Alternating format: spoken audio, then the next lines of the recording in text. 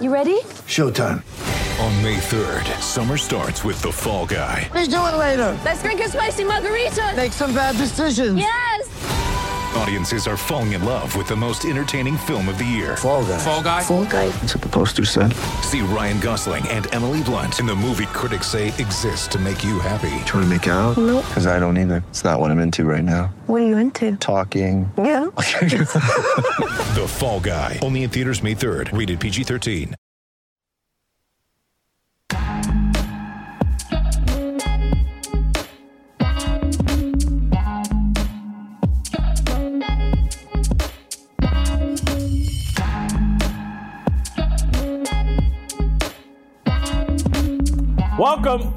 Welcome to Fearless with Jason Whitlock. I am Jason Whitlock, your host.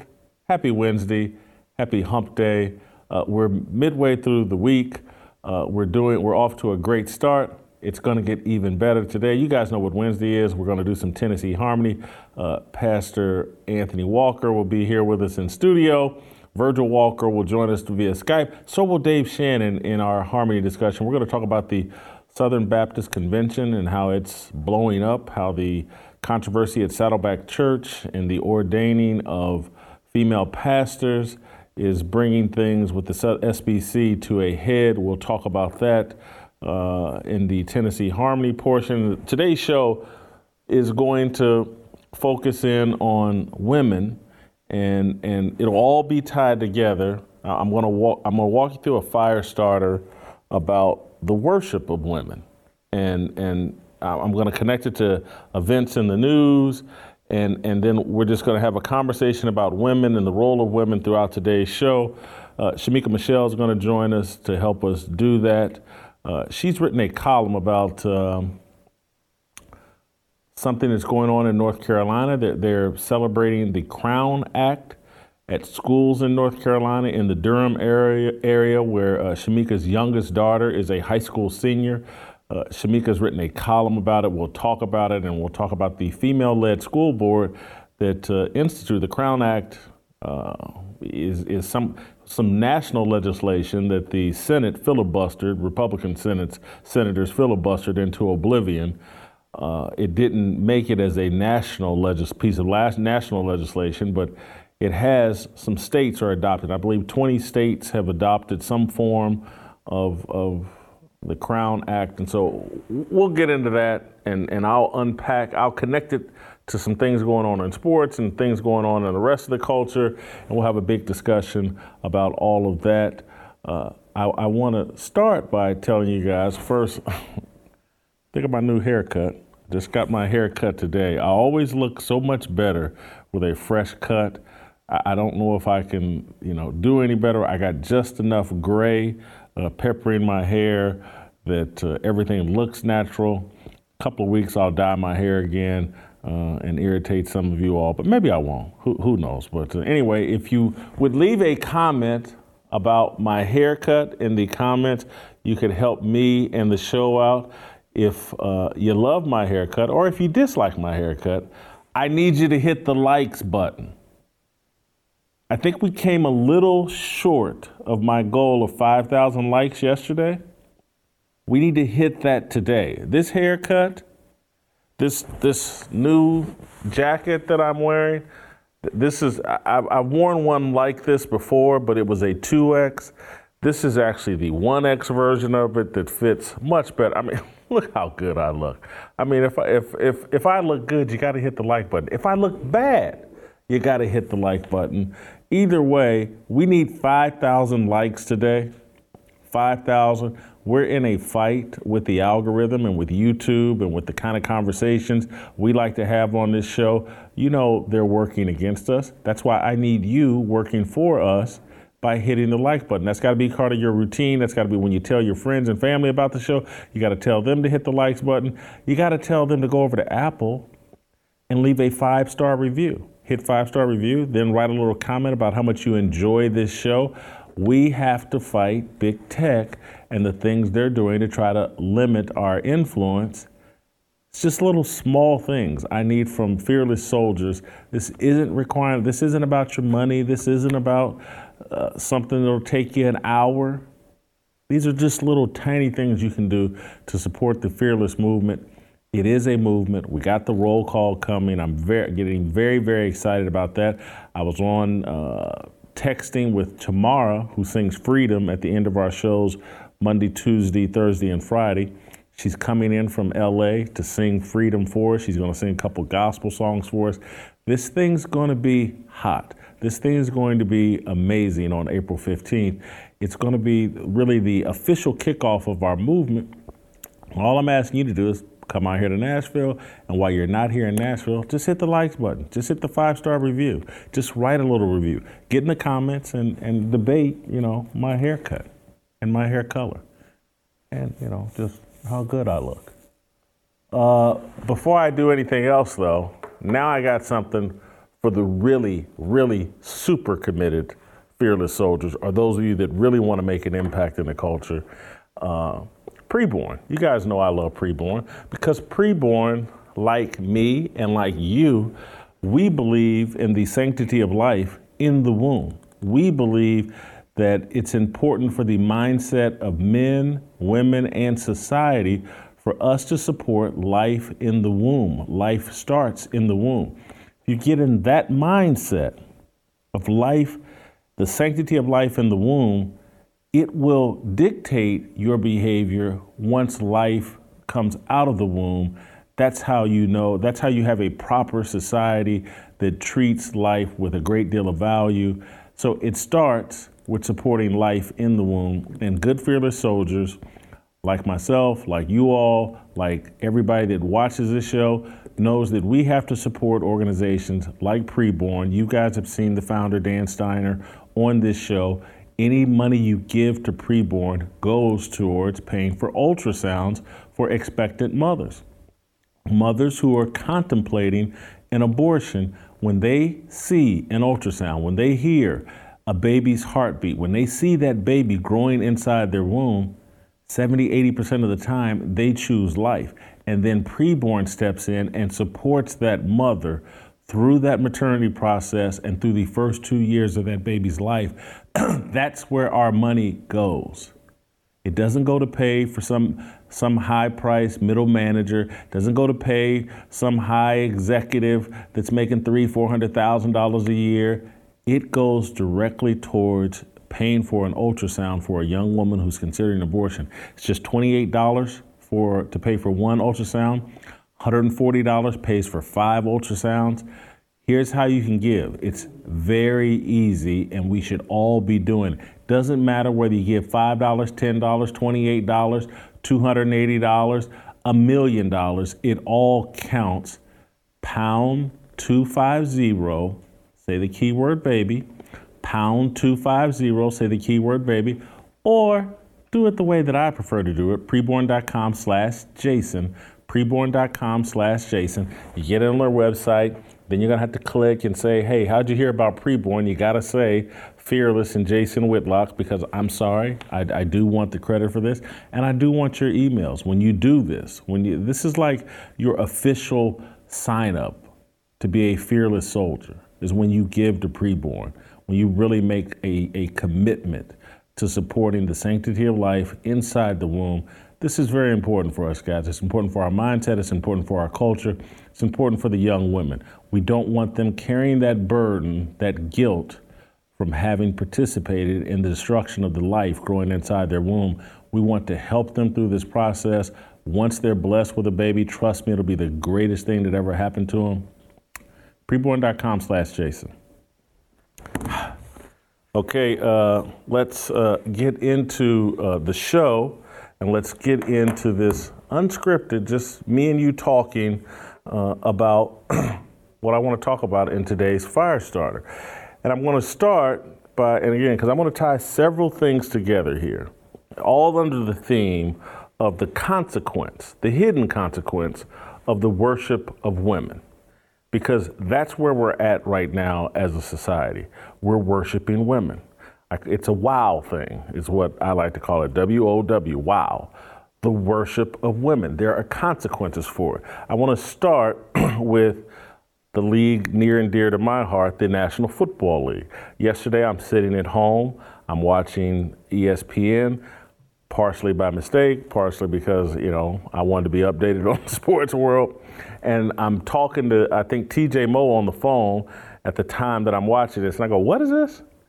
And they're airing a segment on the NFL scouting combine and the forum they're having for women, careers in football.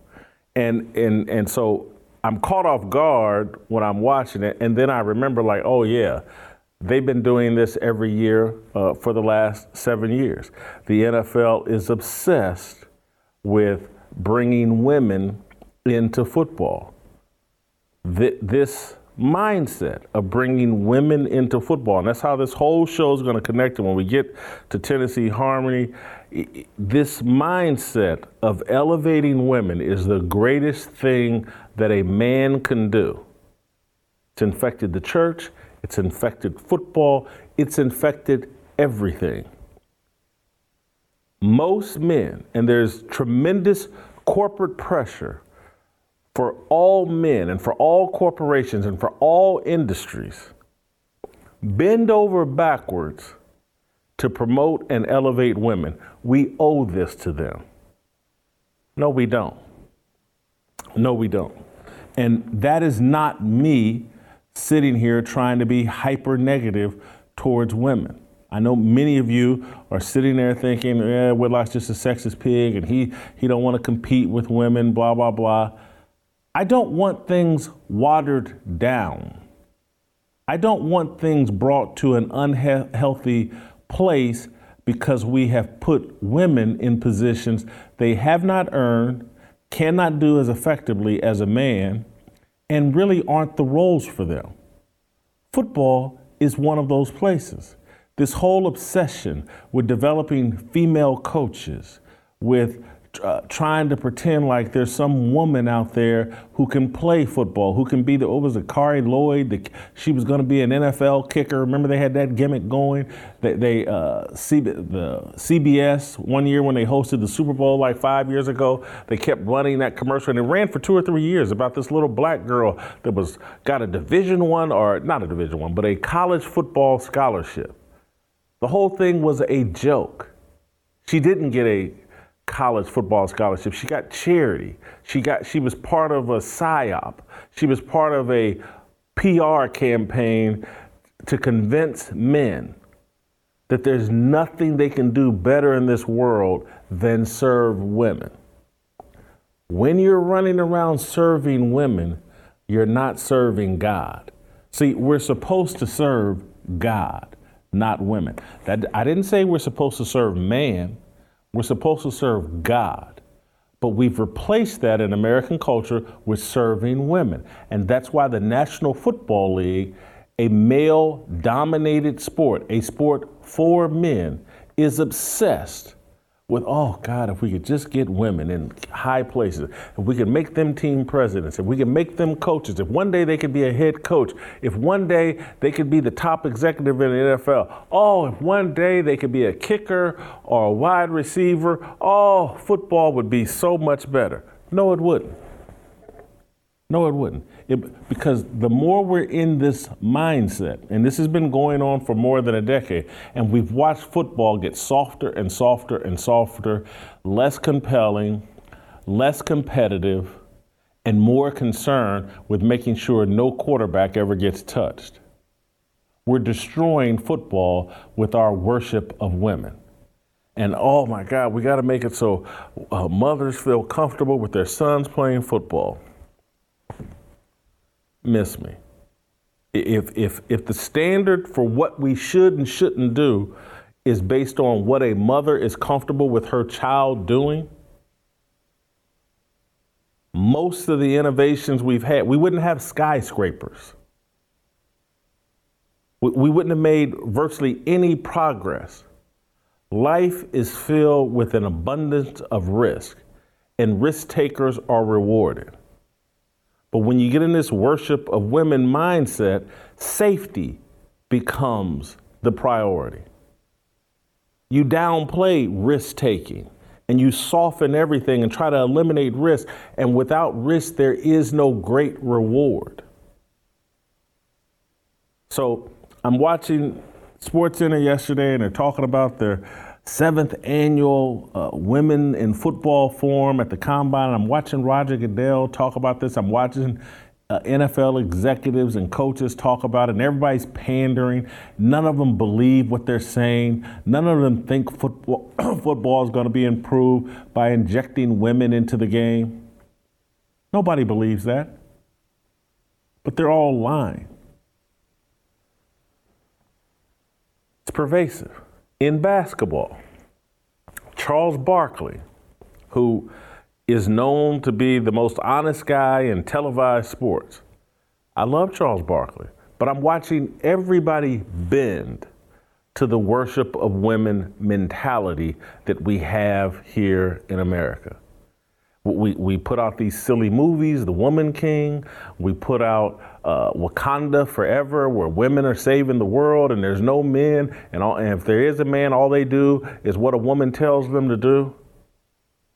We're building this fantasy world around women are the greatest thing in the world. And Charles Barkley is now even in on it. He told People magazine, I believe last week, it started circulating, some of these American companies will get off their A's and get these girls endorsements so they don't have to go overseas to play in the off season. And he's basically talking about WNBA players need to be paid like NBA players.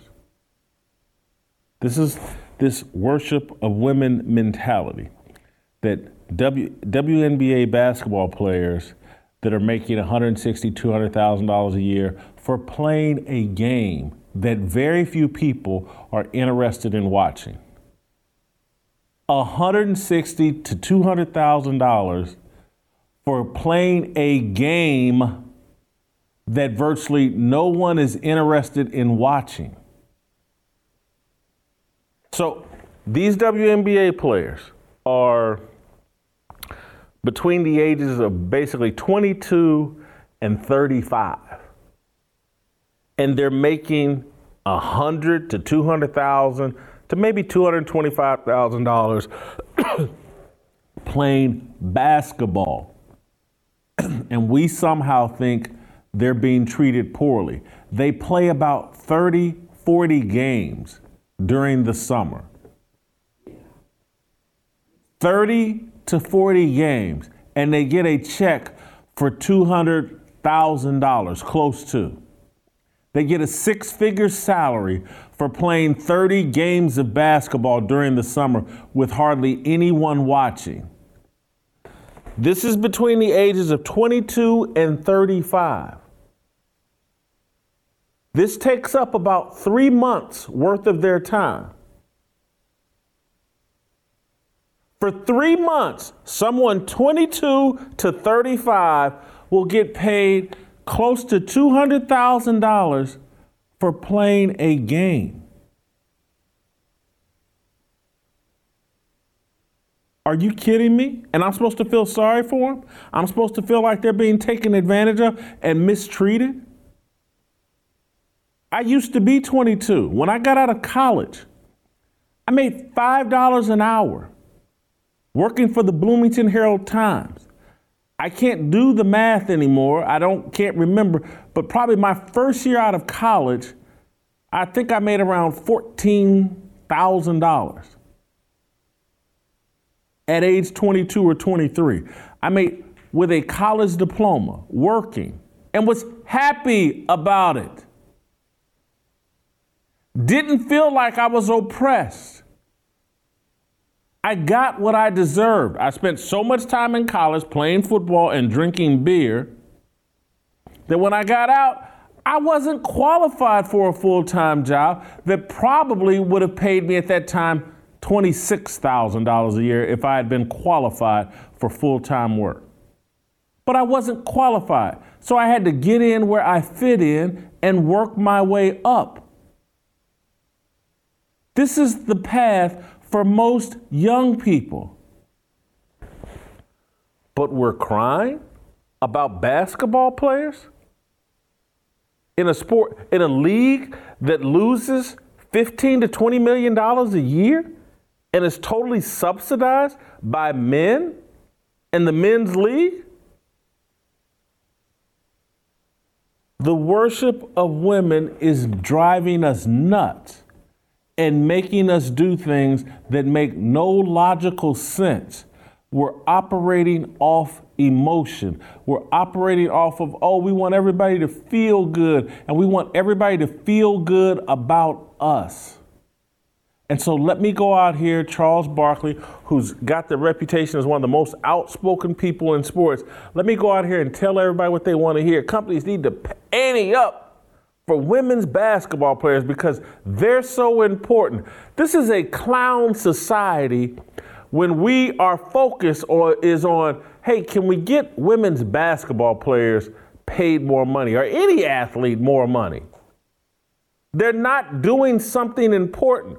But what they want to happen is they want to build these women basketball players up into idols no different than LeBron James and Deshaun Watson and I like Patrick Mahomes, but Patrick Mahomes and all these other useful idiot athletes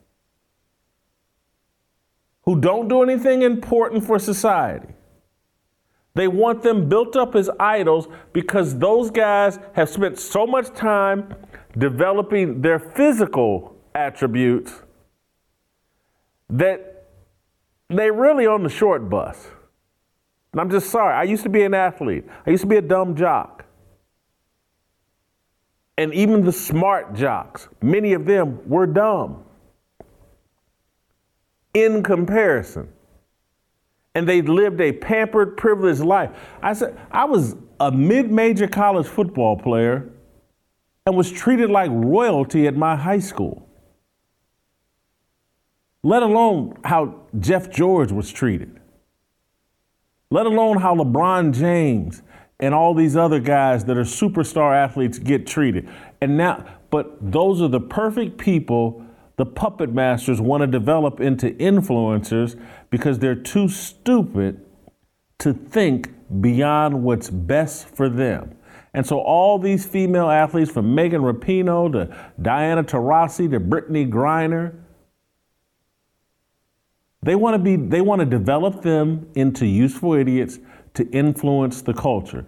And they want to do it in the WNBA because anybody that knows anything about the WNBA knows that the WNBA is an alphabet mafia league.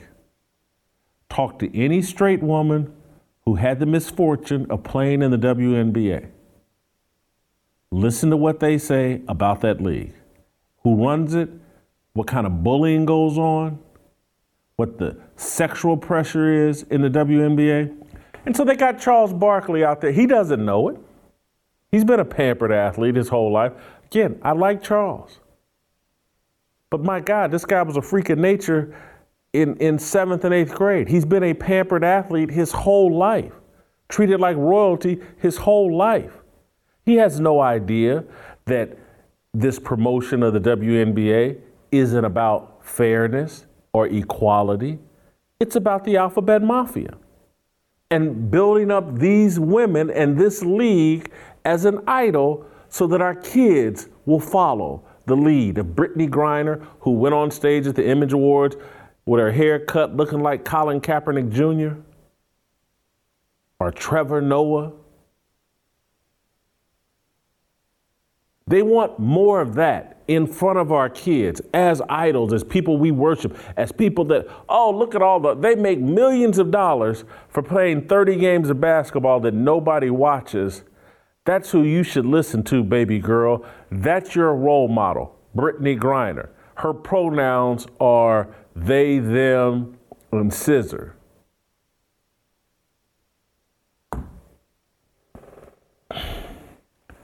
Finally, and this is not finally, but the other angle I want to go at here is just what the injection of women onto all these media platforms and what it does to the conversation. If you sit a woman in this room with me, and particularly if you sit attractive women in this room with me, my conversation's going to change because I'm going to start catering my comments to the women in this room. I'm not going to want to offend them. I'm not going to want to do anything to jeopardize the possibility that one of them might like me. And that's why I don't have women sitting in this room with me, because I want to have a truthful conversation. I don't want any bait that's going to lead me to say, well, she may not like that, and, one night she may be thinking about giving you some, so you better say X, Y, and Z, Jason. It happens. And so I'm going to show you, and I've talked about this before, but on all these media platforms, they've set these Barbie dolls on these desks and platforms to control men, to make sure that they think with their smaller head and let that dictate everything that comes out of their mouth. And that's why much of the conversation in the media is stupid and illogical and emotional and removed from truth, because everybody's performing. It's a very feminized conversation. And so I want to show you this conversation that transpired on CNN in the last week. And they're talking about a serious issue, or that they're pretending to. The lack of black doctors.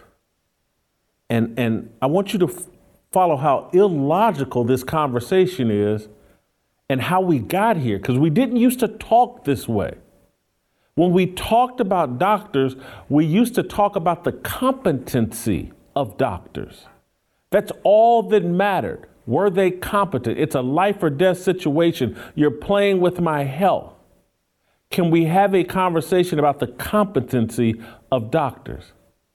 Instead, we're talking about race and representation, and diversity and inclusion and equity. It's a joke. What happens, though, when you drop these Barbie dolls into these conversations, the men start acting like Ken, and they want to be a Barbie doll too. Play the clip. Right now, fewer than 6% of doctors in the U.S. identify as Black or African American. That's despite the fact that the community makes up 12% of the country's total population, and that's raising concerns about the impact on public health. CNN Health reporter Jacqueline Howard joins us now. So, Jacqueline, what is being done to rectify this? That's the thing, Deanna. More needs to be done to make. Can we stop the tape? Stop. I want to just add in something here. I mean, keep the picture of the guy up. He is surrounded. I want you to, he's in a hostage situation right now. He is surrounded by two attractive women. He can't think. And I know one of them's on Skype, but one of them's sitting next to him, and he is surrounded.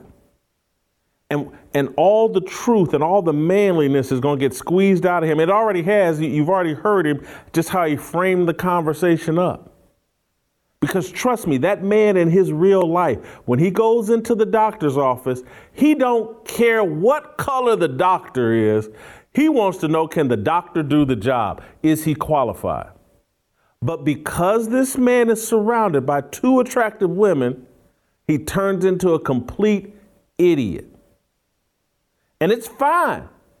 Get you an attractive woman at home and be that idiot at home. And tell that woman at home anything you have to tell her so that you can get into that sweet spot that you'd love to be in between. But on TV, talking to the world, giving people advice, you need to keep that in private. But instead, you're leading an idiotic conversation so that you'll come across as sensitive, and any woman out there watching, or these two women that you're surrounded by, will like you. Now, watch this, where this Barbie doll takes the conversation. Go ahead. Our physician workforce here in the U.S. reflects the diversity seen among patients. Now, what has been done so far? We've seen more efforts to get STEM programs in grade schools. At the medical school level, we've seen more mentorship programs, particularly for students of color. But when you look at the physician workforce right now, active doctors at this moment, we're still seeing 5.7% are Black or African American, and that's compared with, as Victor said, 12% of the U.S. population. When you look at Native Americans, less than 1% of doctors are Native American, and that's compared with up to 2% of patients. When you look at Hispanic or Latino physicians, 6.9% are doctors, compared with up to 18% of the U.S. population. So those differences are what's concerning here. And experts say we need to do more to make sure our doctor workforce reflects the diversity seen among patients. Yeah, we need to do more because the research shows, and we've discussed this before, the benefits of a more diverse workforce. Sometimes doctors will dismiss the concerns or symptoms of a certain demographic. Explain what the studies show. Exactly, Victor. And research shows that when we have a more diverse physician workforce, there's more understanding and more trust between the patient and the doctor. If the doctor has an understanding of the patient's cultural experiences, cultural background, lived experiences, especially when it comes to racism or discrimination or other aspects of their life, that can help with that physician-patient relationship. And we also see that patients are more likely to follow a physician's medical advice if they do have a feeling of being heard and understood. So all this plays a role in really improving public health, Victor and Bianna. I hope Victor got her phone number. I hope. I hope there's some benefit, some payoff to that. Any of us that have ever been to the doctor, unless you're an idiot, unless you're part of some racist cult, you don't care about the color of that doctor. It's not part of your thought process. Now, maybe in some cases, like I will say this, as it relates to a dermatologist, I like a Black dermatologist because I think there's some skin issues relative to Black men that a Black doctor may have more experience. He may see more patients like that. But at the end of the day, I've gone to all kinds of dermatologists. I've gone to all kinds of different doctors, and race really isn't an issue, and it isn't for any of us. And this whole thing about feeling heard and understood and lived experiences. Trust me, Victor knows how stupid that is, but he can't say it because he wants her phone number. He wants to make sure that if he's ever in the same city with her, she will have lunch or dinner with him, or hopefully breakfast. That's what happens. And that's why men have to quit worshiping women. It's taking us straight to hell. It's making us stupid. There's no one there trying to elevate the conversation. It's all foreplay. So now I want to show you what the tragic consequences are when you play this diversity game and you worship women and you think that, oh my God, we got to have diversity or things aren't right. Let's throw qualifications out the window and I'm going to show you how this manifests itself and what some of the consequences are. You've heard the story about Megan Hall, the young 26-year-old police officer, I believe in Laverne, Tennessee, not far here from Nashville. She was getting banged by most of the guys on the workforce or half dozen guys on her police force in Laverne. They all got fired.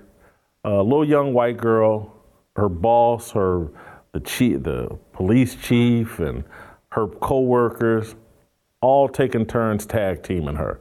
You've heard the story. It made national news. She became a meme and a joke. Well, now she's suing. And she's suing and saying that she was groomed by her boss and her co-workers and her peers. I want to play you this news clip You don't have to take my word for it. Here's a news station, I believe in Tennessee, that covered this story.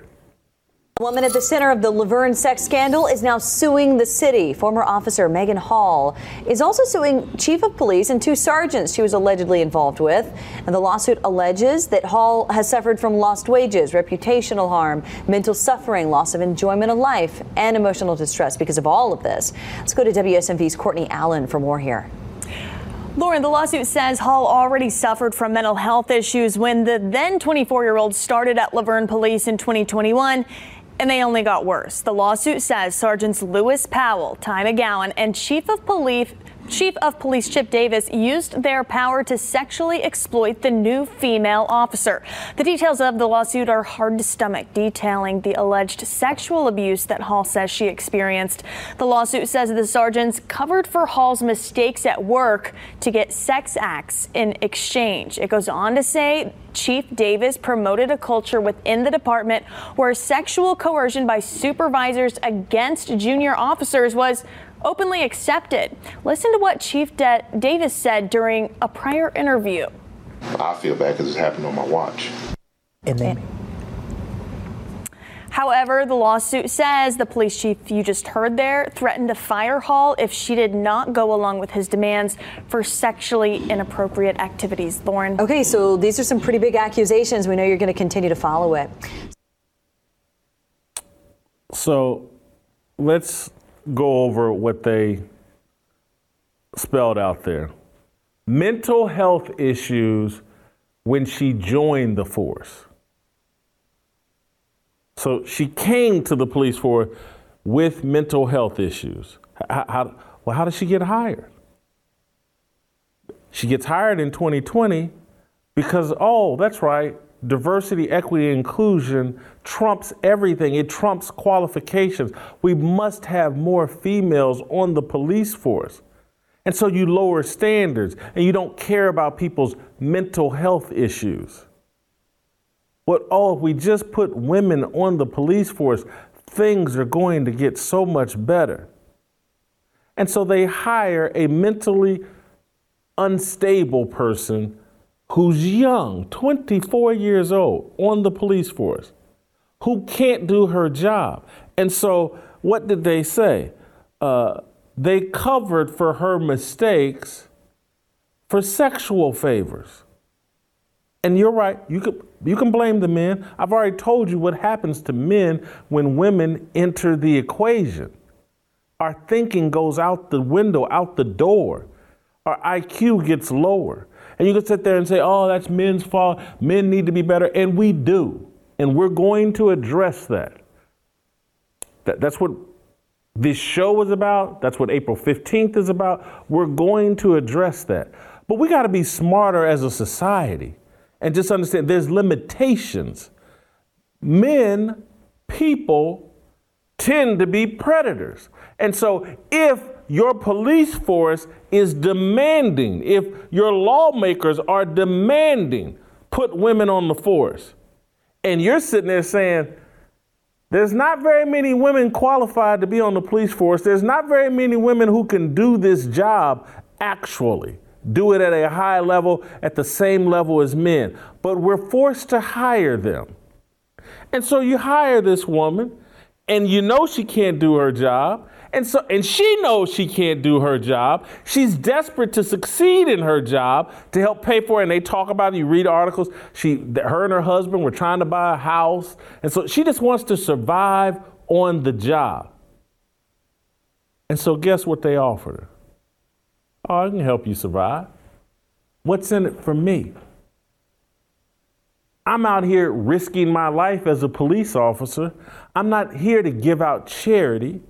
You can't really back me up if we get in a dangerous situation. I'm covering for you. So what's in it for me? And these men started asking for things that would compensate for her incompetency and for doing her work and for them being less safe trying to cover for someone who clearly can't do her job. There are consequences for the worship of women. These are real, and we're doing this throughout all of American society.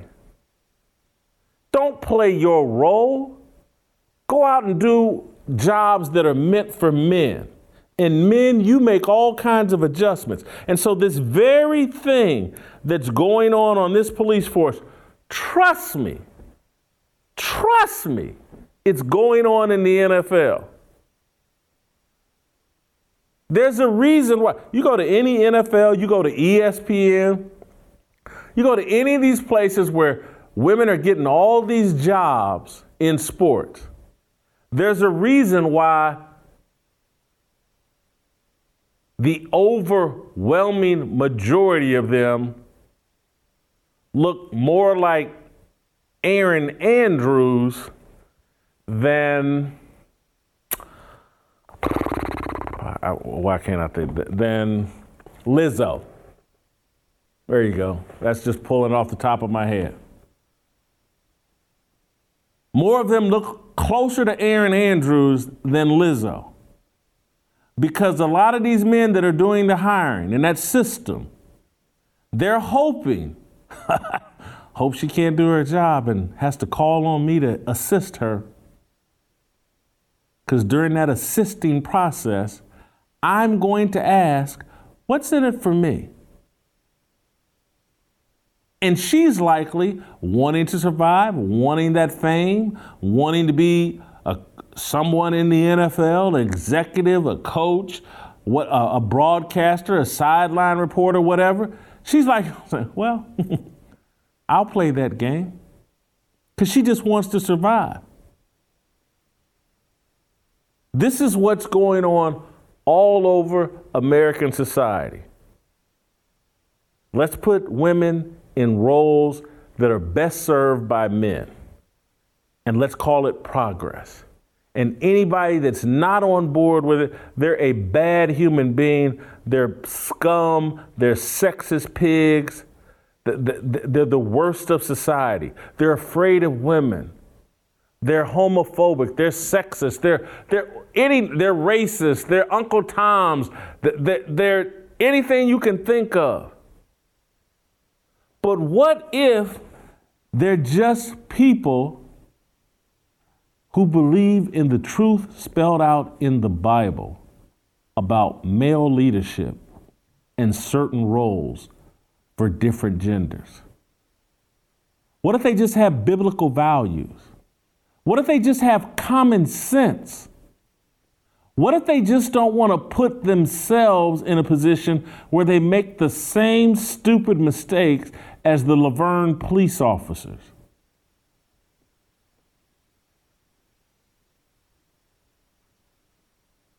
What if there are people like that?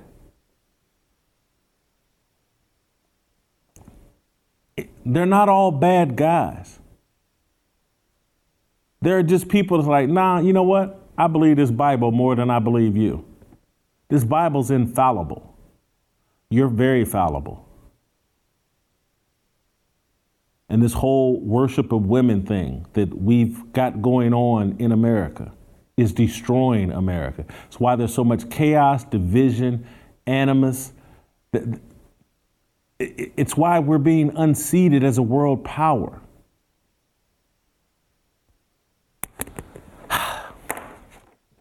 So we'll continue this discussion because, again, in my view, these same issues are going on in the church, and that's why Saddleback and the SBC are at each other's throats, and the church is falling, and because the church is playing this same game, we got to have female pastors. And they want to debate scripture and say, well, you know, Timothy ain't all right, and the Bible never says X, Y, and Z. We'll discuss that with Anthony and Virgil and Dave Shannon. First, I'm going to bring on Shamika Michelle, and we'll talk about what's going on at her daughter's school in Durham, North Carolina. I wanna be, I just want. I wanna be, I just want. I wanna be, I just want. Atheists, the secular world, the culture uses our imperfection, our sins to shut up. You can't stand on truth.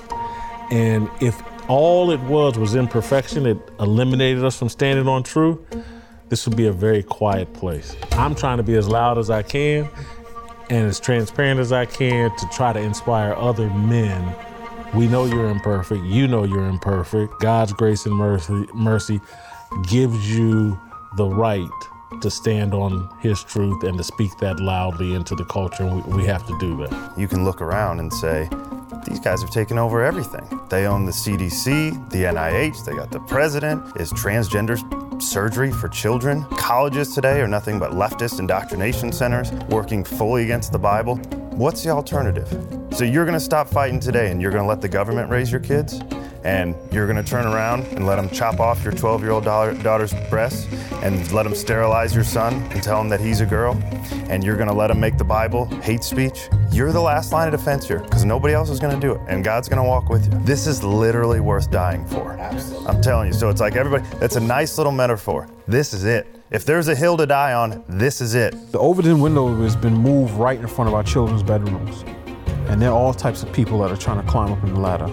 And every good father should be on his post so that when they peek their head up over the windowsill, you kick the ladder back down, let them know you move on to the other house, because we're not playing that around here. Sometimes just standing up, just saying, no, we're not going to do that. Not my marriage, not my kids, not my family, not my community, not my church, not my city.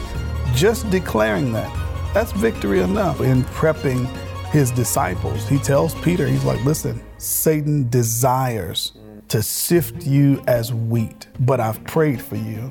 We're gonna face some ups and downs in life, and we're not gonna always get it together.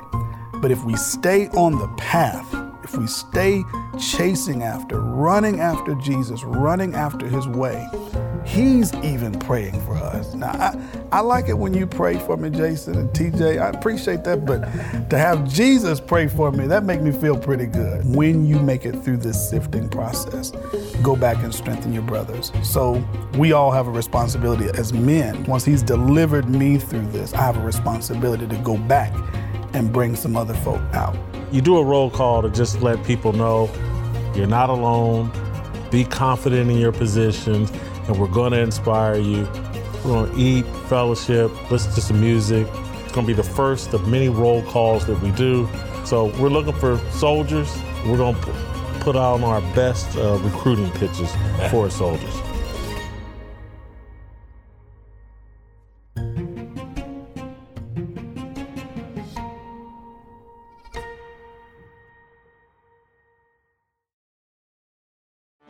Get ready for the greatest roast of all time, the Roast of Tom Brady, a Netflix live event happening May 5th.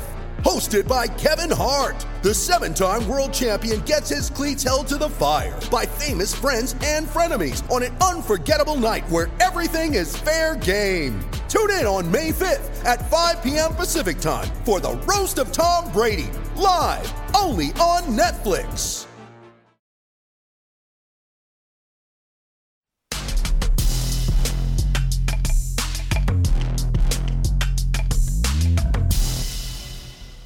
All right, welcome back. Time to roll out to North Carolina, bring in Shamika Michelle. Shamika, you wrote a very interesting column this morning that we published on The Blaze. I suggest everyone go read it. Your daughter goes to a high school in Durham, North Carolina that is celebrating Crown Week. The Crown Act is some national legislation they tried to get through that, would stop discrimination against black women for their hairstyles at work. It got filibustered in the Senate, but states are adopting it. It looks like North Carolina may be next. It's being debated on the North Carolina Senate floor this week. Anyway, walk us through, you get an email and you find out they're celebrating hair all week at Durham schools, and Durham schools aren't the best academic schools in the country. Right. First, let me say, Jason, that my daughter actually attends one of the schools, one of only 3 schools that has an A on their report card for Durham Public Schools on the North Carolina report card. So let me say that first. But yes, I get an email letting me know that each day this week, they're actually celebrating different natural hairstyles because of the discrimination that women have to face when they go into work or school.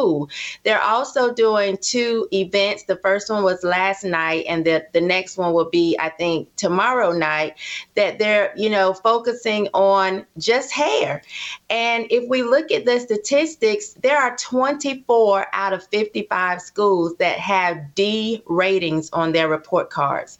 When it comes to math, 59% of these children are below grade level, 58% in reading, and that's just overall. When it comes to Black students in math, 70% below grade level, and we want to focus on hair. So when I got this email, I was just irritated because I've said before, Jason, that no one hates natural Black hair more than Black women. So for them to be making an issue as if these kids have to go into school and be ridiculed because of their hair or staff members, it's silly and it's just not true.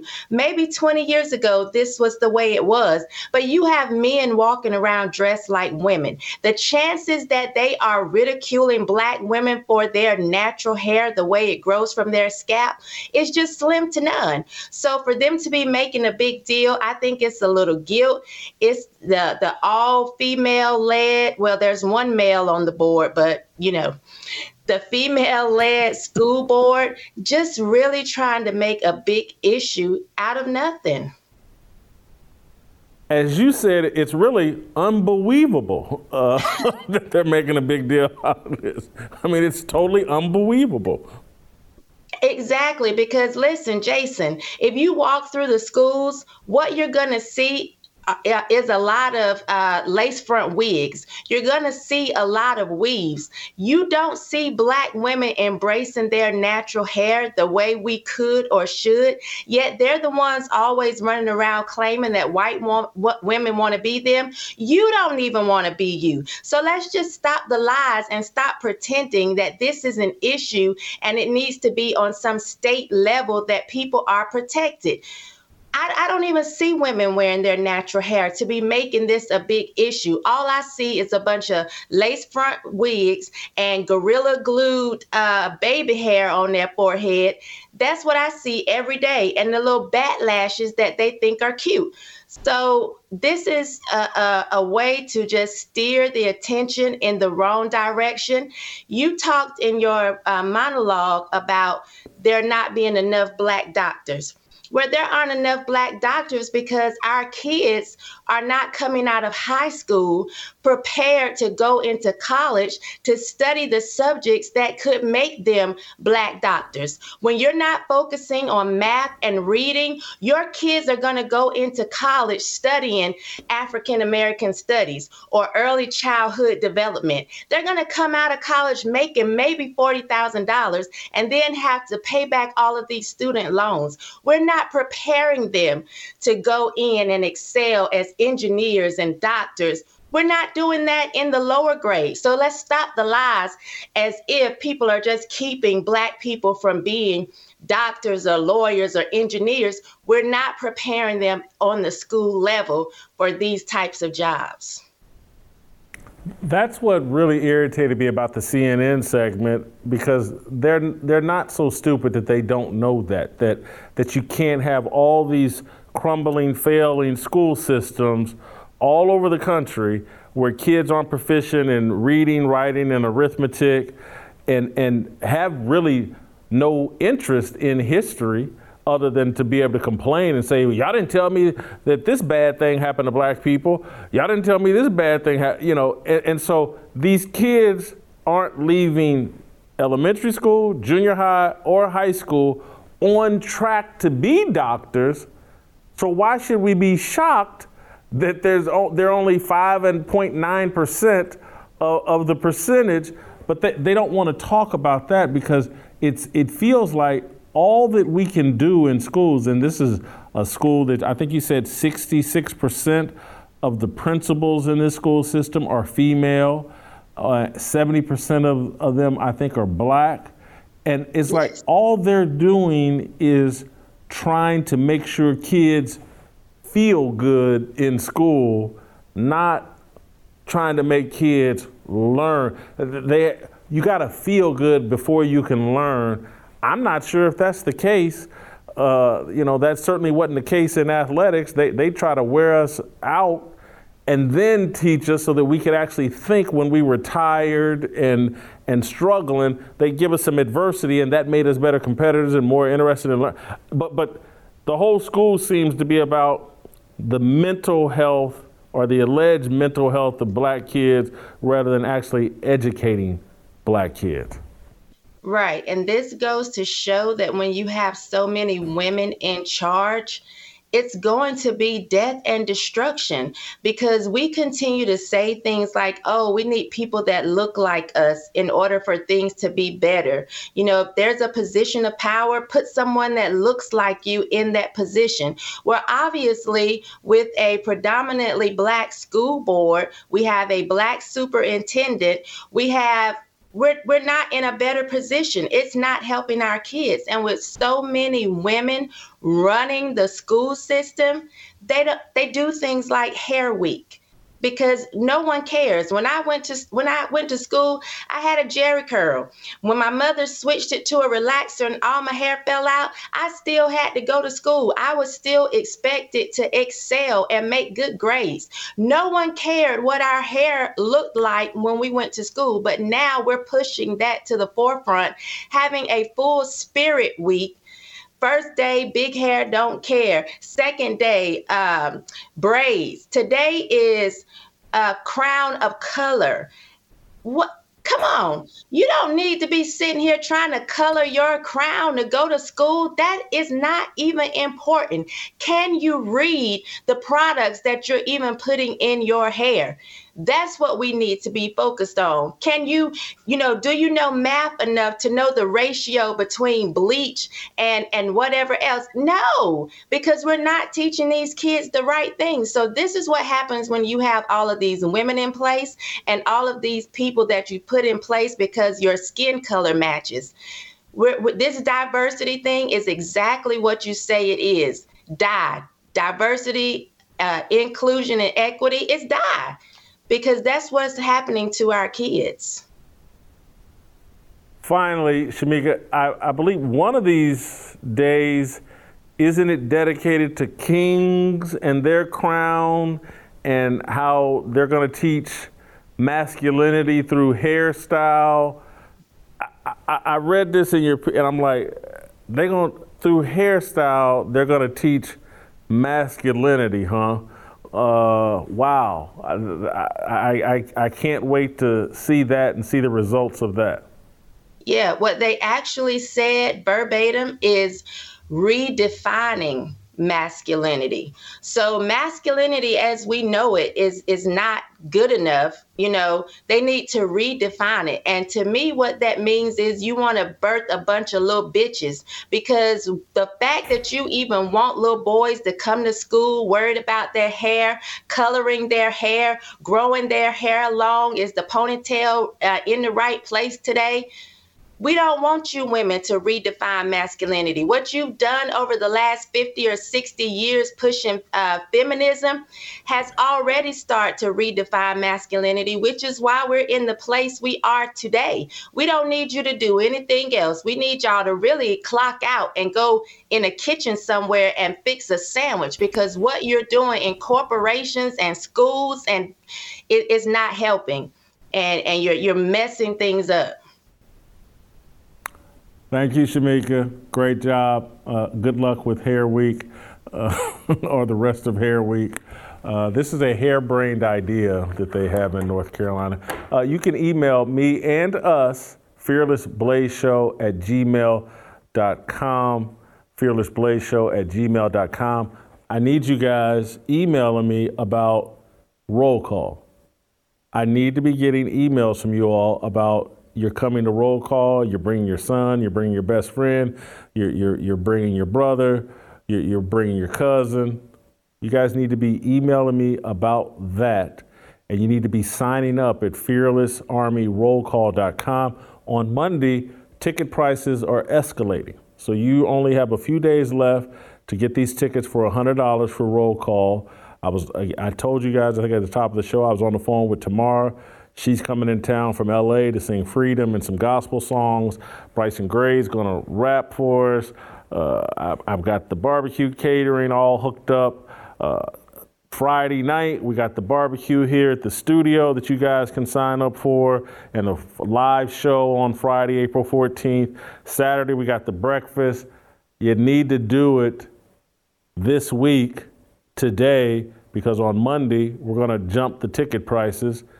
Go to fearlessarmyrollcall.com. All right, Dave Shannon and some Tennessee Harmony next.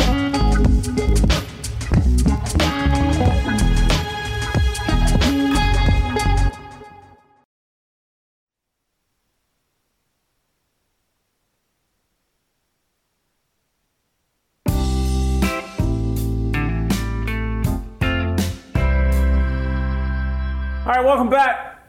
Time for some Tennessee Harmony. Anthony Walker's here with me in studio. Dave Shannon is with us over Skype.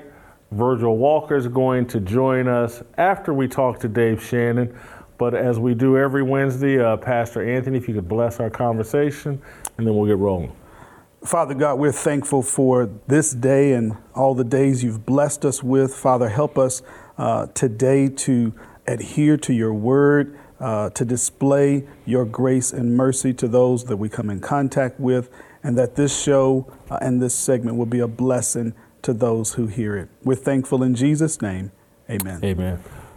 So, Dave, you kind of put me on this topic. I saw a tweet of yours about what's going on with the SBC and the feud they got with Saddleback Church out in Orange County, California. And then I read an LA Times story titled, titled "A Very Dangerous Course: What Saddleback Church Ouster Means for Southern Baptists."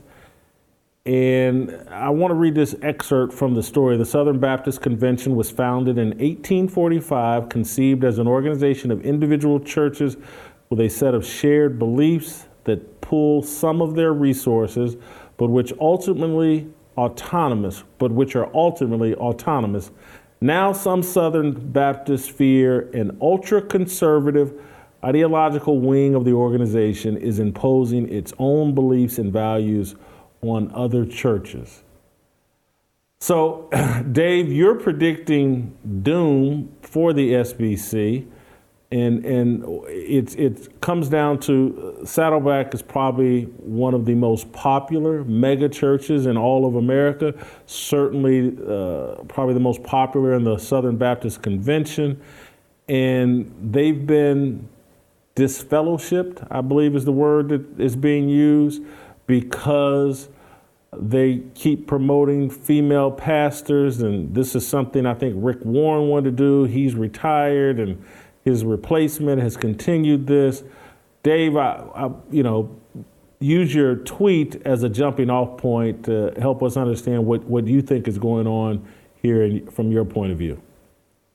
Yeah, Jason, it's not just this issue with Saddleback that made me tweet what I tweeted, which was basically, we are right now watching the dismemberment of the Southern Baptist Convention. And I'm really saying that it's happening because of a lot of other things. But one of them is the Saddleback issue.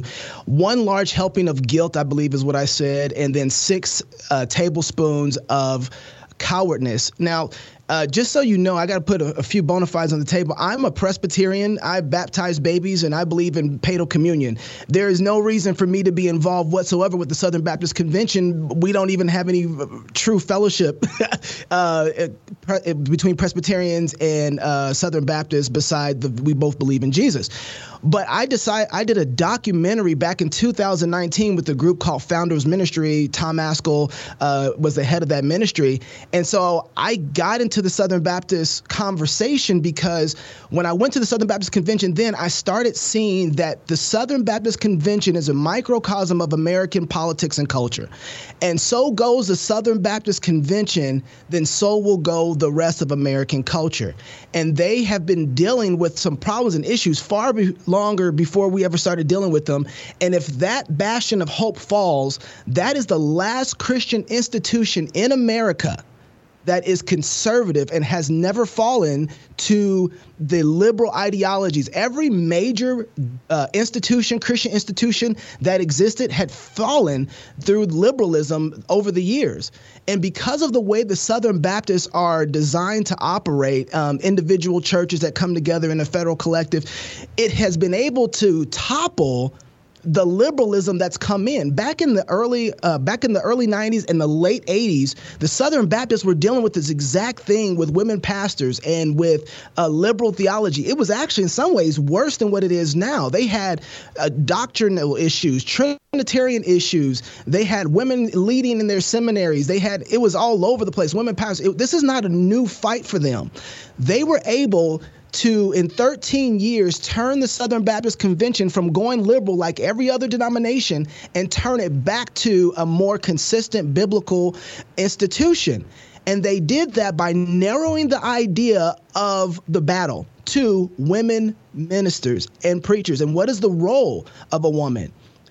We're back, and I say we because I love these guys. This is why I'm fighting with this battle for them. They're back at the same place again because of the fact that during that time, whatever the problems of the Southern Baptist pastors and leaders were, and I think they had many, these are guys who still had some cojones. They were not guys who were able to be manipulated by guilt.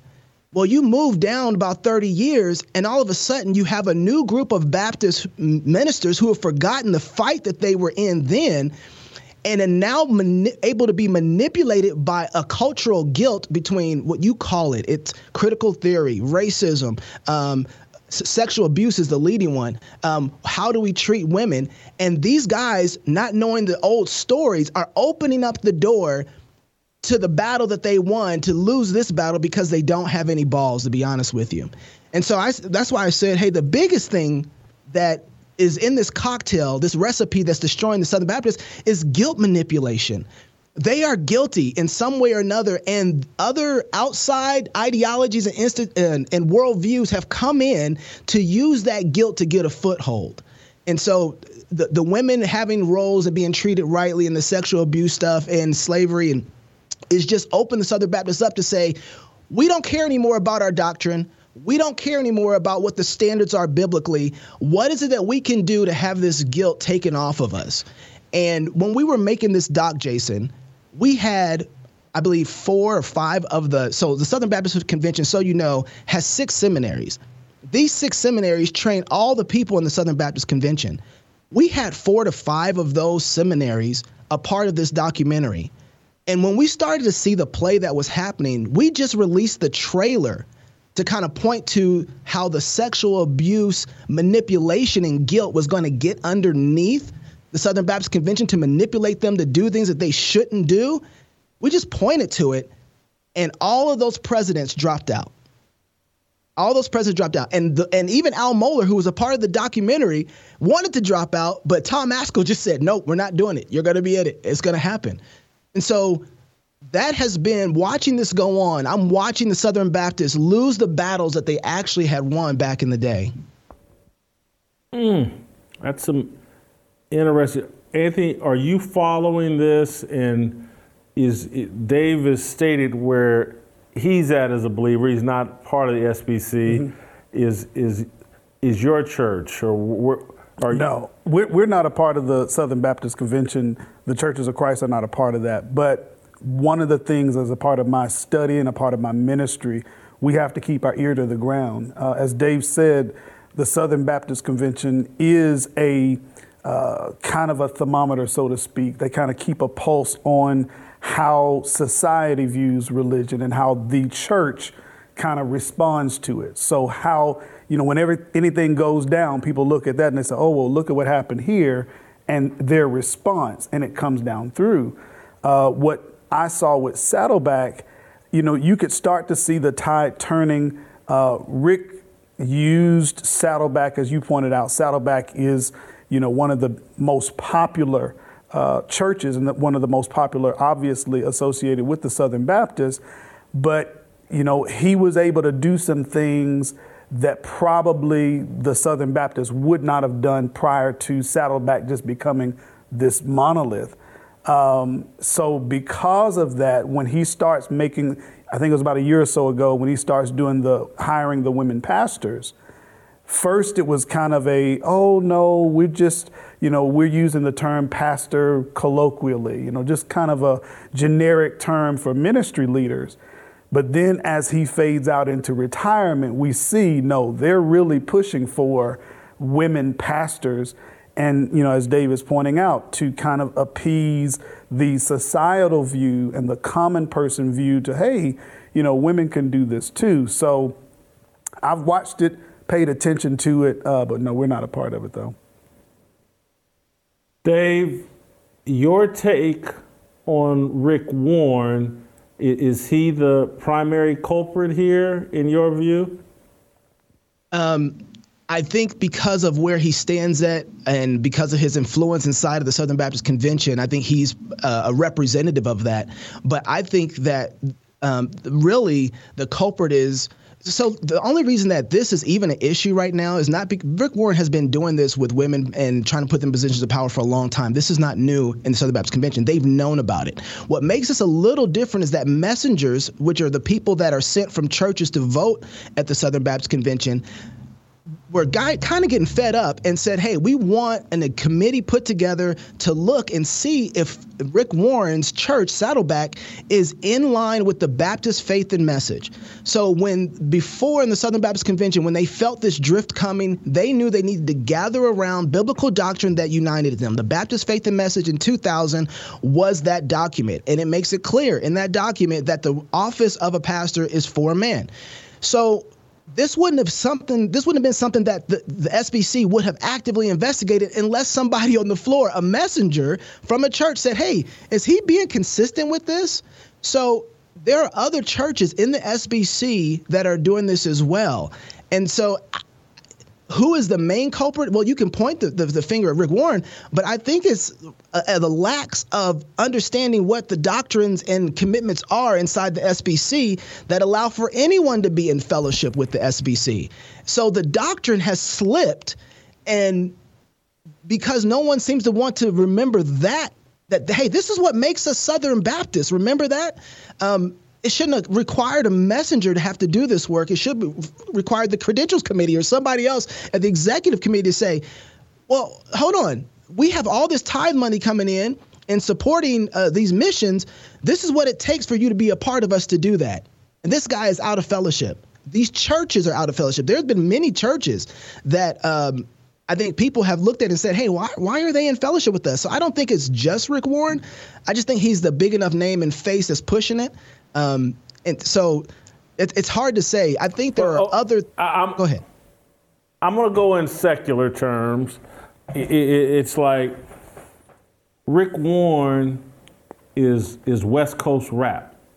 And so everybody was making rap music and Public Enemy, and the East Coast was dominant, and you had X-Clan. I'm going to date you, some of these references too old for y'all, but you had X-Clan, you had all the KRS-One, you had all this message music.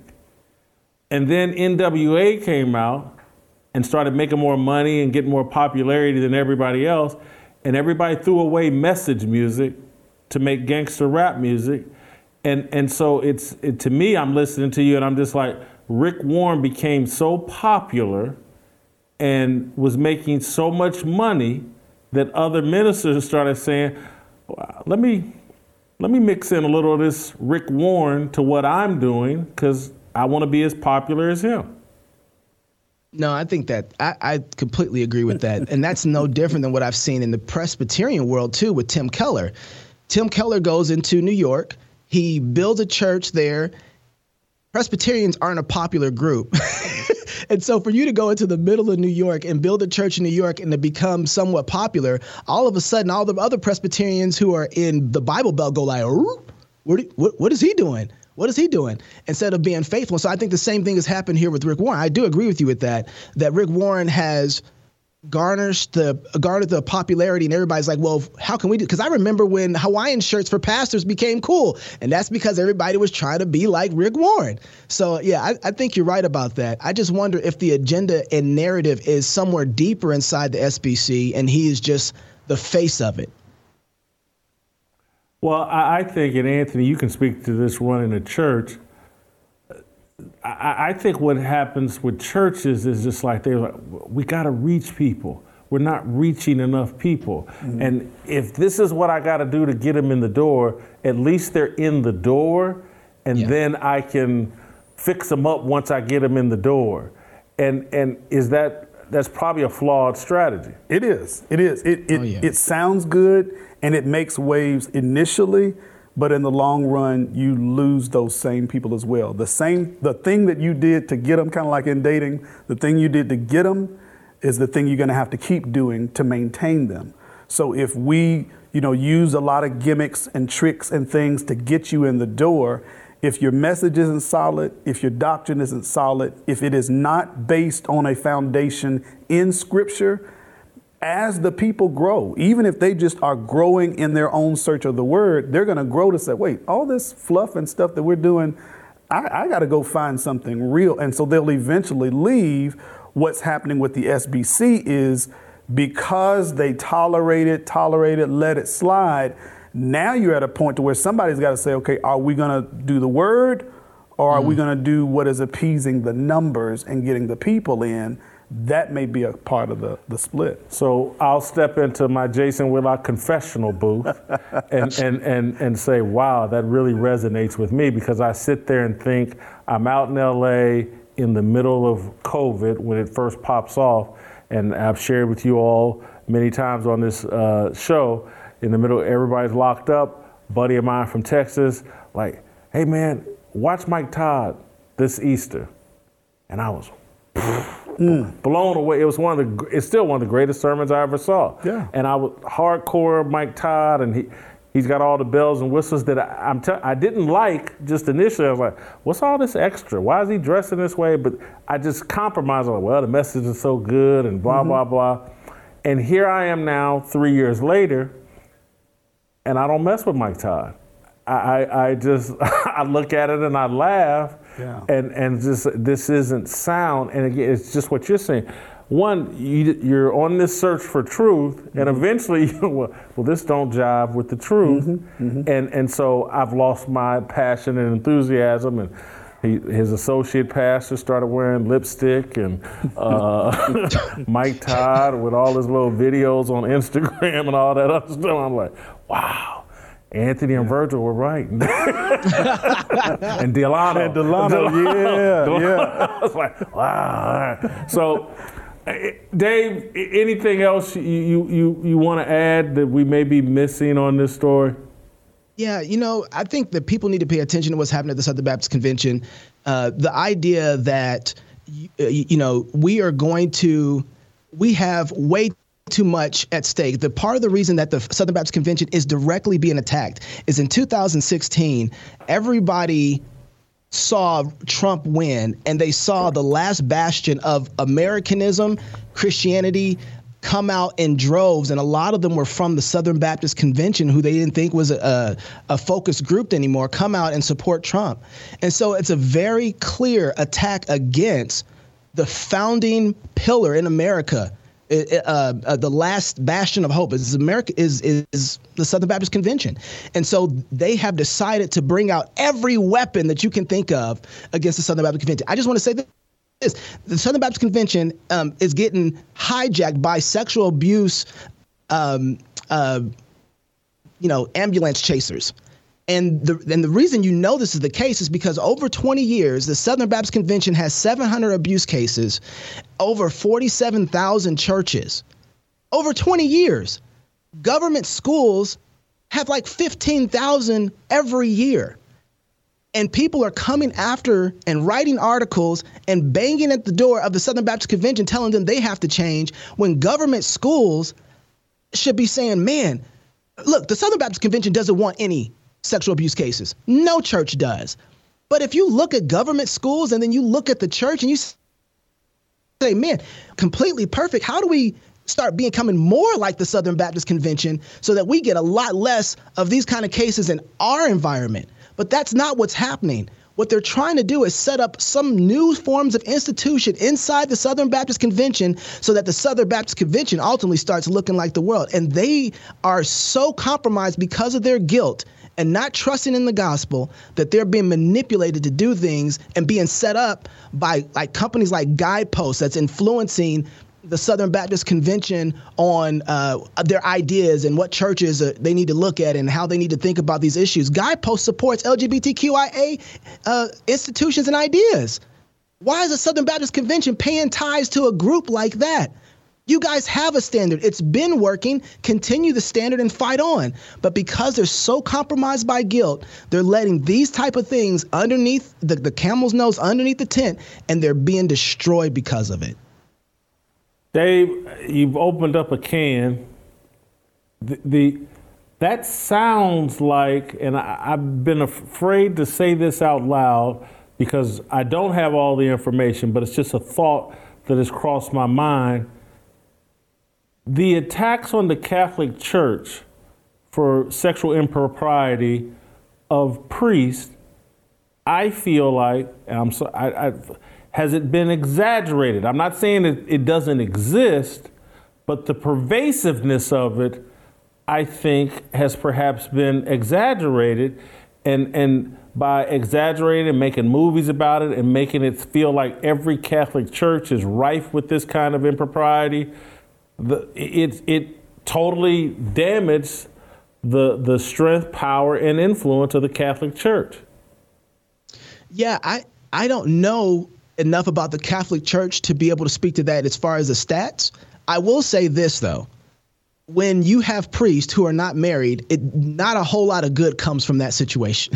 Okay, there's a requirements for an elder. He needs to have a wife who loves him and raises his kids, and he needs to be able to raise his kids in fear and admonition of the Lord. There's a reason that the Bible gives that status and that idea. And so I'm not surprised by that. I bet somebody who is Catholic would love to say, yes, that's absolutely right. I will tell you this about the SBC. Out of those 700 cases, half of them were adjudicated. They went to court. They dealt with the sin. They dealt with the issues. And I believe the other half of that 700 never rose up to a legal situation. So it's no doubt that we're getting played in this one. I'm asking out of ignorance. Is John MacArthur, is he getting caught up in this? Is he part of the SBC? He is not part of the SBC. He's independent, I believe. But he's getting attacked along these same...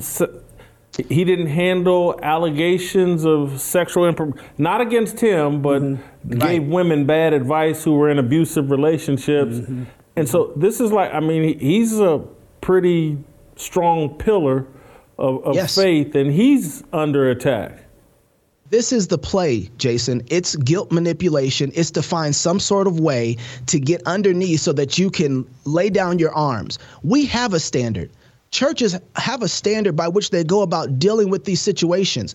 What Guideposts and people like Rachel Denhollander and the companies that they're putting together, what they want to do is to take those judgments away from the church, the standards away from the church, and they get to make their own standards by which you judge the situation. And the church then gets recommended from them how you need to judge a situation. What is the biblical law? Now, we're not talking about whether or not you need to call the police on somebody who does something like this. We know that.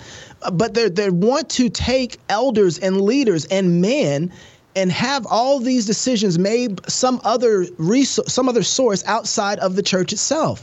Well, that's to make you impotent. It's to take away your authority so you can't make these decisions. Thank you, Dave. I listened to all this. Man, I'm glad we had this conversation. We may have to circle back. We may have to just stay on it because Dave has unpacked and helped me understand. Wow. And I sit here, number one thought I think about is like, why I left LA. And literally I knew like, hey man, if you don't get up out of this environment, your lust is going to cost you everything. It will, yeah. And it just, man, this is a lot to think about, but this is an important conversation. We'll do some more with Virgil Walker next. I just I wanna be, I just I wanna be, I just I wanna be, I just Mom deserves the best, and there's no better place to shop for Mother's Day than Whole Foods Market. They're your destination for unbeatable savings, from premium gifts to show-stopping flowers and irresistible desserts. Start by saving 33% with Prime on all body care and candles. Then get a 15-stem bunch of tulips for just $9.99 each with Prime. Round out Mom's menu with festive rosé, irresistible berry chantilly cake, and more special treats. Come celebrate Mother's Day at Whole Foods Market.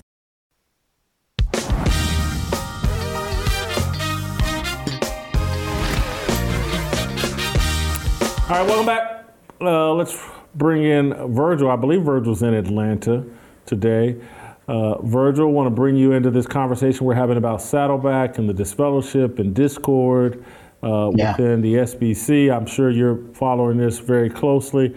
I sent you and Anthony some tweets that caught my attention that were mentioned in the LA Times story. Minister Dwight McKissick, I'm burdened by the attempt to disfellowship Saddleback for this very reason. It's not about scripture or adherence to the BFM 2K that does not, Baptist faith message that does not address the women's ordination or women serving as associate pastors. It's driven by power, male supremacy, and it stinks to the nostrils of God. Nowhere in scripture is the word pastor assigned as being associated exclusively to males. It's a gift given to women too. An associate pastor of women, youth, children, worship, education, or administration does not violate the Baptist faith message 2K or the Bible. Testosterone versus doctrine. Dwight McKissick has said a mouthful. Do you agree, Virgil?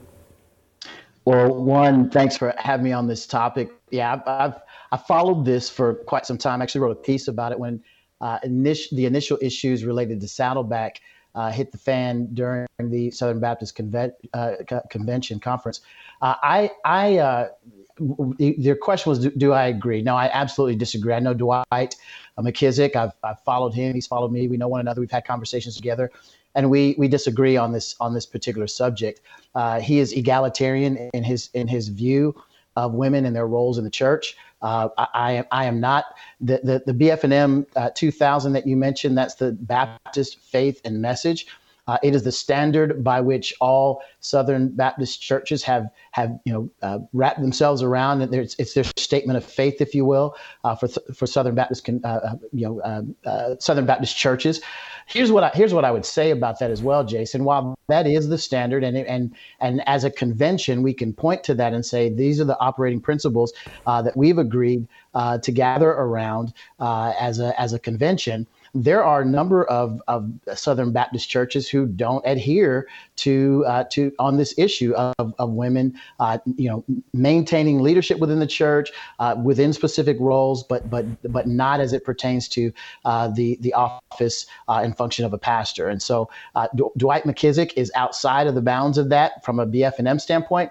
But along with McKissick, there are churches like Rick Warren's who've decided they want to operate differently. And my response to them, in the same way that it was to Saddleback, is if that's where you land on this particular issue, that's fine. Just be ready to remove yourself from the Southern Baptist Convention and do something different, right? This is not a hill to die on. I believe the issues related to the role of women in the church, I believe that's an important issue. I believe it's a biblical issue. In fact, I believe that God is the one who has decided who his church is, how it will function, how it will operate. And we have no right to determine that we know better than God or better than Scripture on these issues. And so as it relates to McKissick and others who decide to take a different tact as it relates to this, I think the word is sufficient on these issues, and they're just flat wrong. Anthony, this entire show, I've been talking about the elevation of women and putting them in leadership positions, putting them in non-traditional roles. That seems to be the mentality of America. And this conversation is helping me understand that it started with this movement in the church, and what we're seeing in the rest of society is a reflection of the battle and struggle that's going on in the church.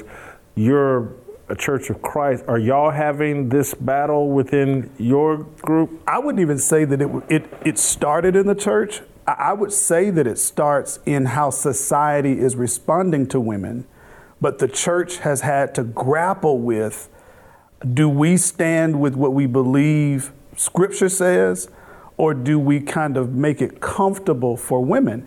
And there may be some questions. Were there some times possibly in history where, men or the church just relegated women? Hey, just get back in the back. We don't, you're not seen or heard, etc. Maybe so, but we still have to stick to Scripture. I want to point you to a passage, Jason, that really kind of helps me to frame this. Romans chapter 11, verses 33 through 35. God says, or Paul says, "Oh, the depth of the riches, both of the wisdom and knowledge of God. How unsearchable are his judgments and his ways past finding out. For who has known the mind of the Lord, or who has become his counselor, or who has first given to him, and it shall be repaid to him." What Paul is saying is that we can't conceptualize the mind of God. I can't wrap my feeble human brain around why God does, how God does. He's a sovereign God. And so I don't want to match my logic with God's wisdom and knowledge. I don't want to respond to situations from a human perspective to say, well, that makes sense to me, or that seems logical, because my logic and my, understanding, it pales in comparison to God's knowledge and wisdom. So as it relates to women being pastors, Paul, he tells Timothy, he tells Titus that elders, pastors are husbands of one wife. Okay. Now, am I saying that women may not have the ability or capability to preach? They probably do. But do they have the authority by God to do so? If not, then I have to stand with God. And that's not me. That's not male supremacy, I think, as the guy tweeted. That's not male domination. That's not women inferiority. That's God's order. And I have to agree with and align myself with God's order. And I'll say this as well. How God does things is going to be different from how the world does things. So it may not make sense to the world. And I'm okay with that. I'm okay with the world calling me any list of names. You're this, you're that, you're bigoted, you're traditionally thinking, you're all of that. I'm fine with that because I want God to say, well done. The world may say whatever it wants to say, but I need for God to say that. So even on this issue, and within our church, we love women. Women have a role that God has designed for them. Men have a role that God has designed for him. And those roles are complementary to one another. They are valuable in the eyesight of God. And let's do it the way God wants it done, not in what the world thinks makes sense or seems logical to the world. So to answer your question, has the church dealt with this? I know of several churches that are struggling with how do we do it, because there's a generation coming up that is trying to redefine what family is, what leadership is, what authority is, what God's word even says, to look at God's word on its face and say, that doesn't mean that. Or it could be, or appealing to one's feelings. This brother tweets, women can have the gift too. Well, again, they may have the ability, but do they have the authority? I don't want to submit to my preference. I want to submit to his purpose. Not what makes me feel good or makes me popular, but what glorifies him and lifts his way up. Because his way has never failed. I stand corrected because I agree with you. This is the world influencing the church, but it makes me want to ask, and I'll start with you, Virgil, is the church doing nearly enough to influence the world? Because if the world can have this kind of influence on the church, shouldn't the church's natural reaction to be, well, man, we got to have some influence on the world if it can impact us in this way? Yeah, I think it's a great question. I think the reason why this is so important and why it's a focus on the SBC is because the Southern Baptist Convention is the largest church convention in the country. They claim weekly attendance is somewhere in the neighborhood of about 13 million people who claim to be Southern Baptist attend church on a Sunday morning. So this is the big section of our country, and what you're getting a temperature of are the viewpoints and the values and the things that body, that organization, those people hold dear. I love the last segment that you had with Chuck Knox, which, by the way, when he did that documentary on the SBC, he and I were connected. I was actually in the room as he made recordings and different things like that about what was happening. And I would encourage people to go take a look at the Synodoc. It's called By What Standard?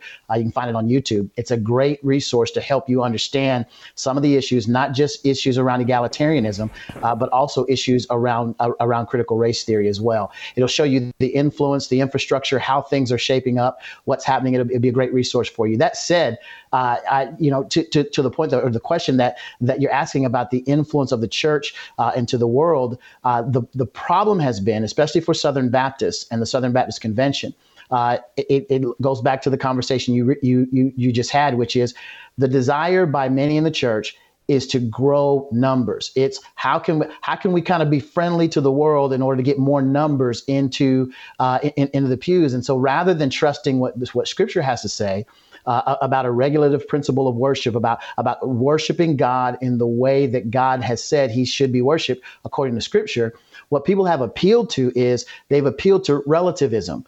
They've appealed to how can I relate to culture? Oh, the women pastors. Okay, that will help. Okay, we'll do that. How can I relate to culture? Oh, we've got issues around CRT. Okay, we'll embrace that and bring that in. So they're constantly on the lookout, and it's a pragmatic approach. Now, these are extreme situations. What I just mentioned, CRT and egalitarianism, but in small ways. All along the way, there have been capitulations, bowing the knee, walking things back in an effort to appeal to the world. There's so many people within the SBC circle, especially in leadership, who would rather be relevant than they are desiring to have God's revelation of his word permeate every facet of worship. And so that's where the rubber meets the road. You've got a lot of folks. I love what Dave said in the previous segment, when he talked about the guilt that has been a part of the SBC. And this has been the case for years, really since its founding. The SBC was founded on the basis of the fact that they wanted to separate from Northern Baptists to have a hold on slavery. Right. This was in the late 1800s, 1849, 1850, somewhere in there. I think it's 1849, 1847, somewhere in there. But that was the whole basis by which the Southern Baptist Convention got started. Now, since then, they've done a lot of things like the rest of society to get things right, to go back to Scripture, to apologize for historic wrongs. But it's people like Dwight McKissick and others who want to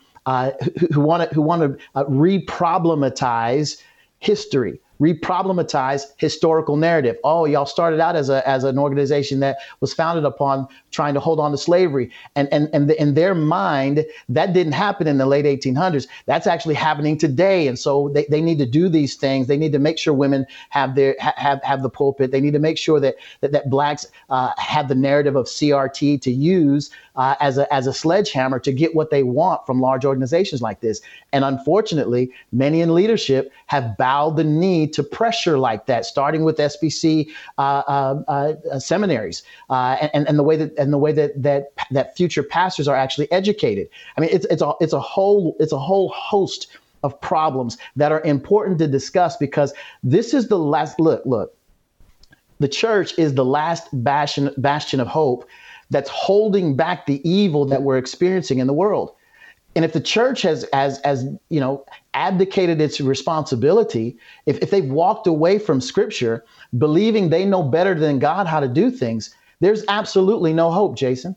There's absolutely no hope. And so it's imperative that guys like Knox, like myself, like Pastor Anthony and others stand for truth and have platforms like this where we can talk about these very complicated issues in an effort to try to bring clarity to what's happening. I keep having revelations as you guys talk. You've helped me understand something Dave was sharing. You just went back in on the guilt thing.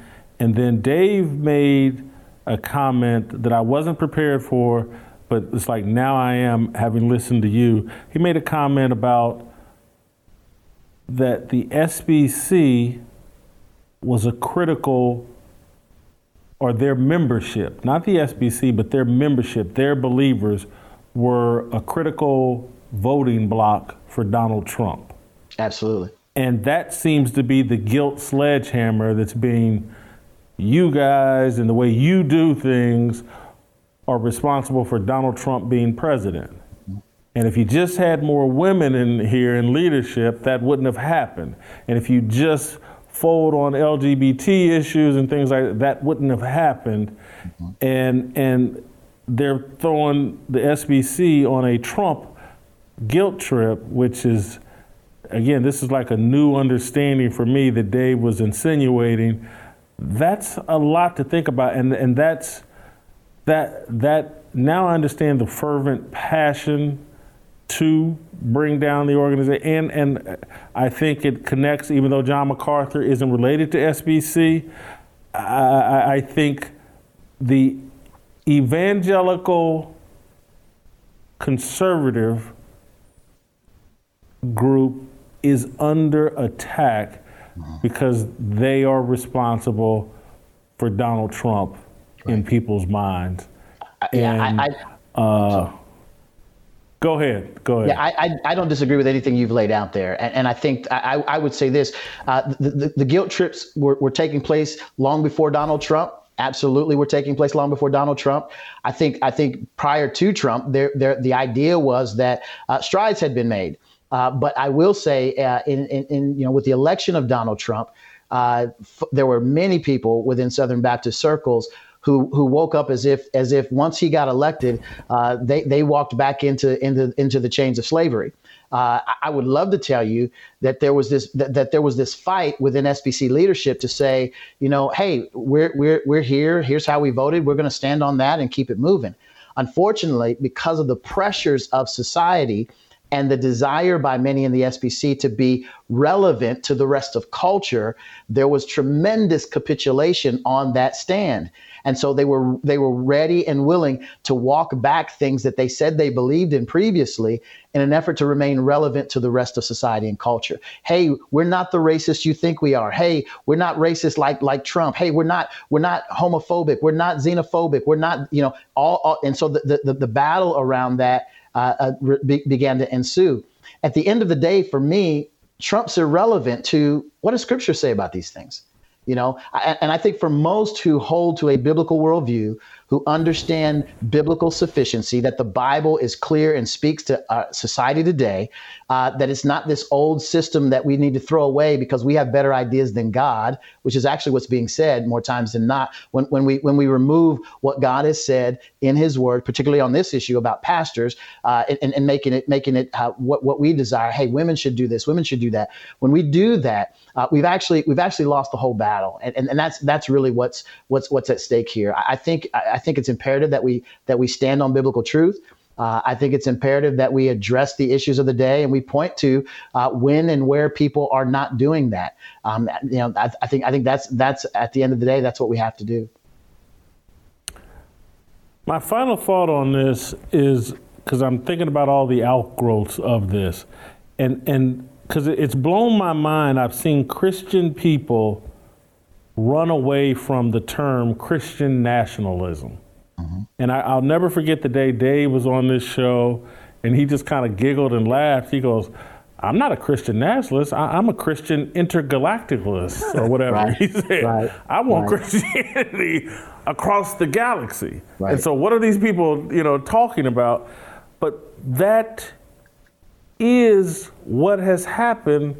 We've made Christians ashamed of being Christians and wanting a biblical worldview to guide our government.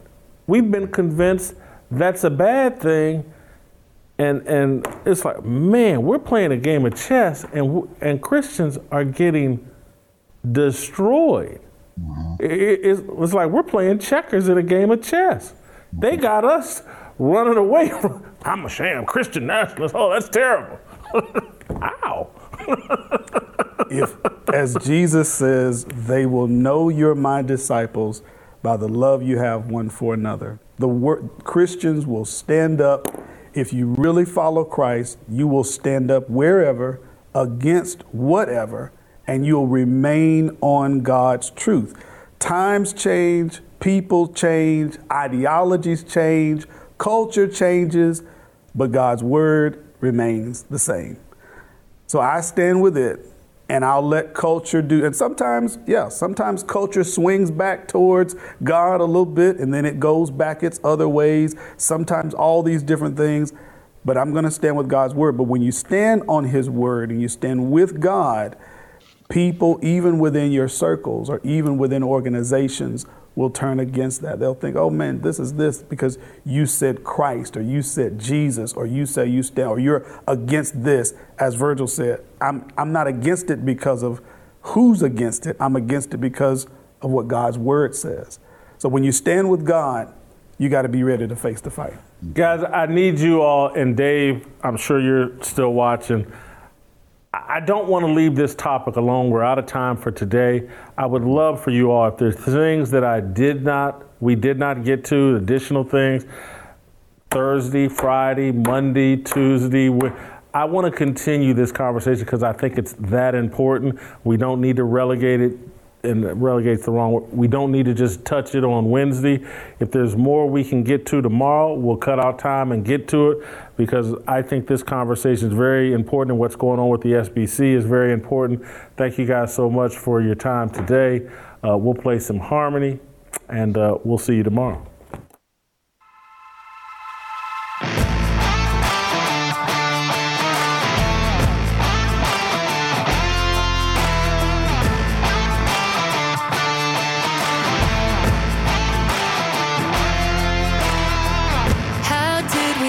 Up so divided, stop fighting and stand tall.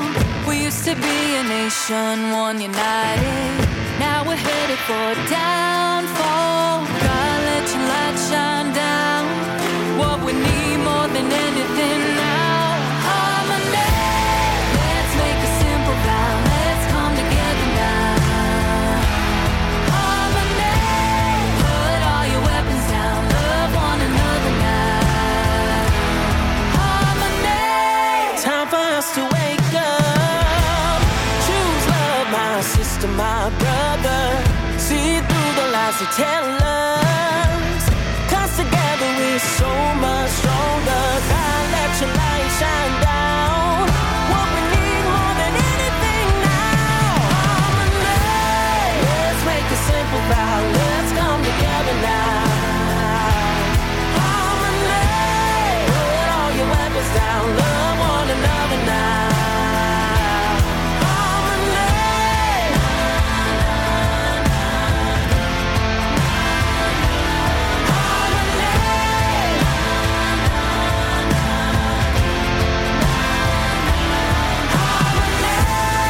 Fear is the enemy. Won't let it get to me. Open up your eyes and see.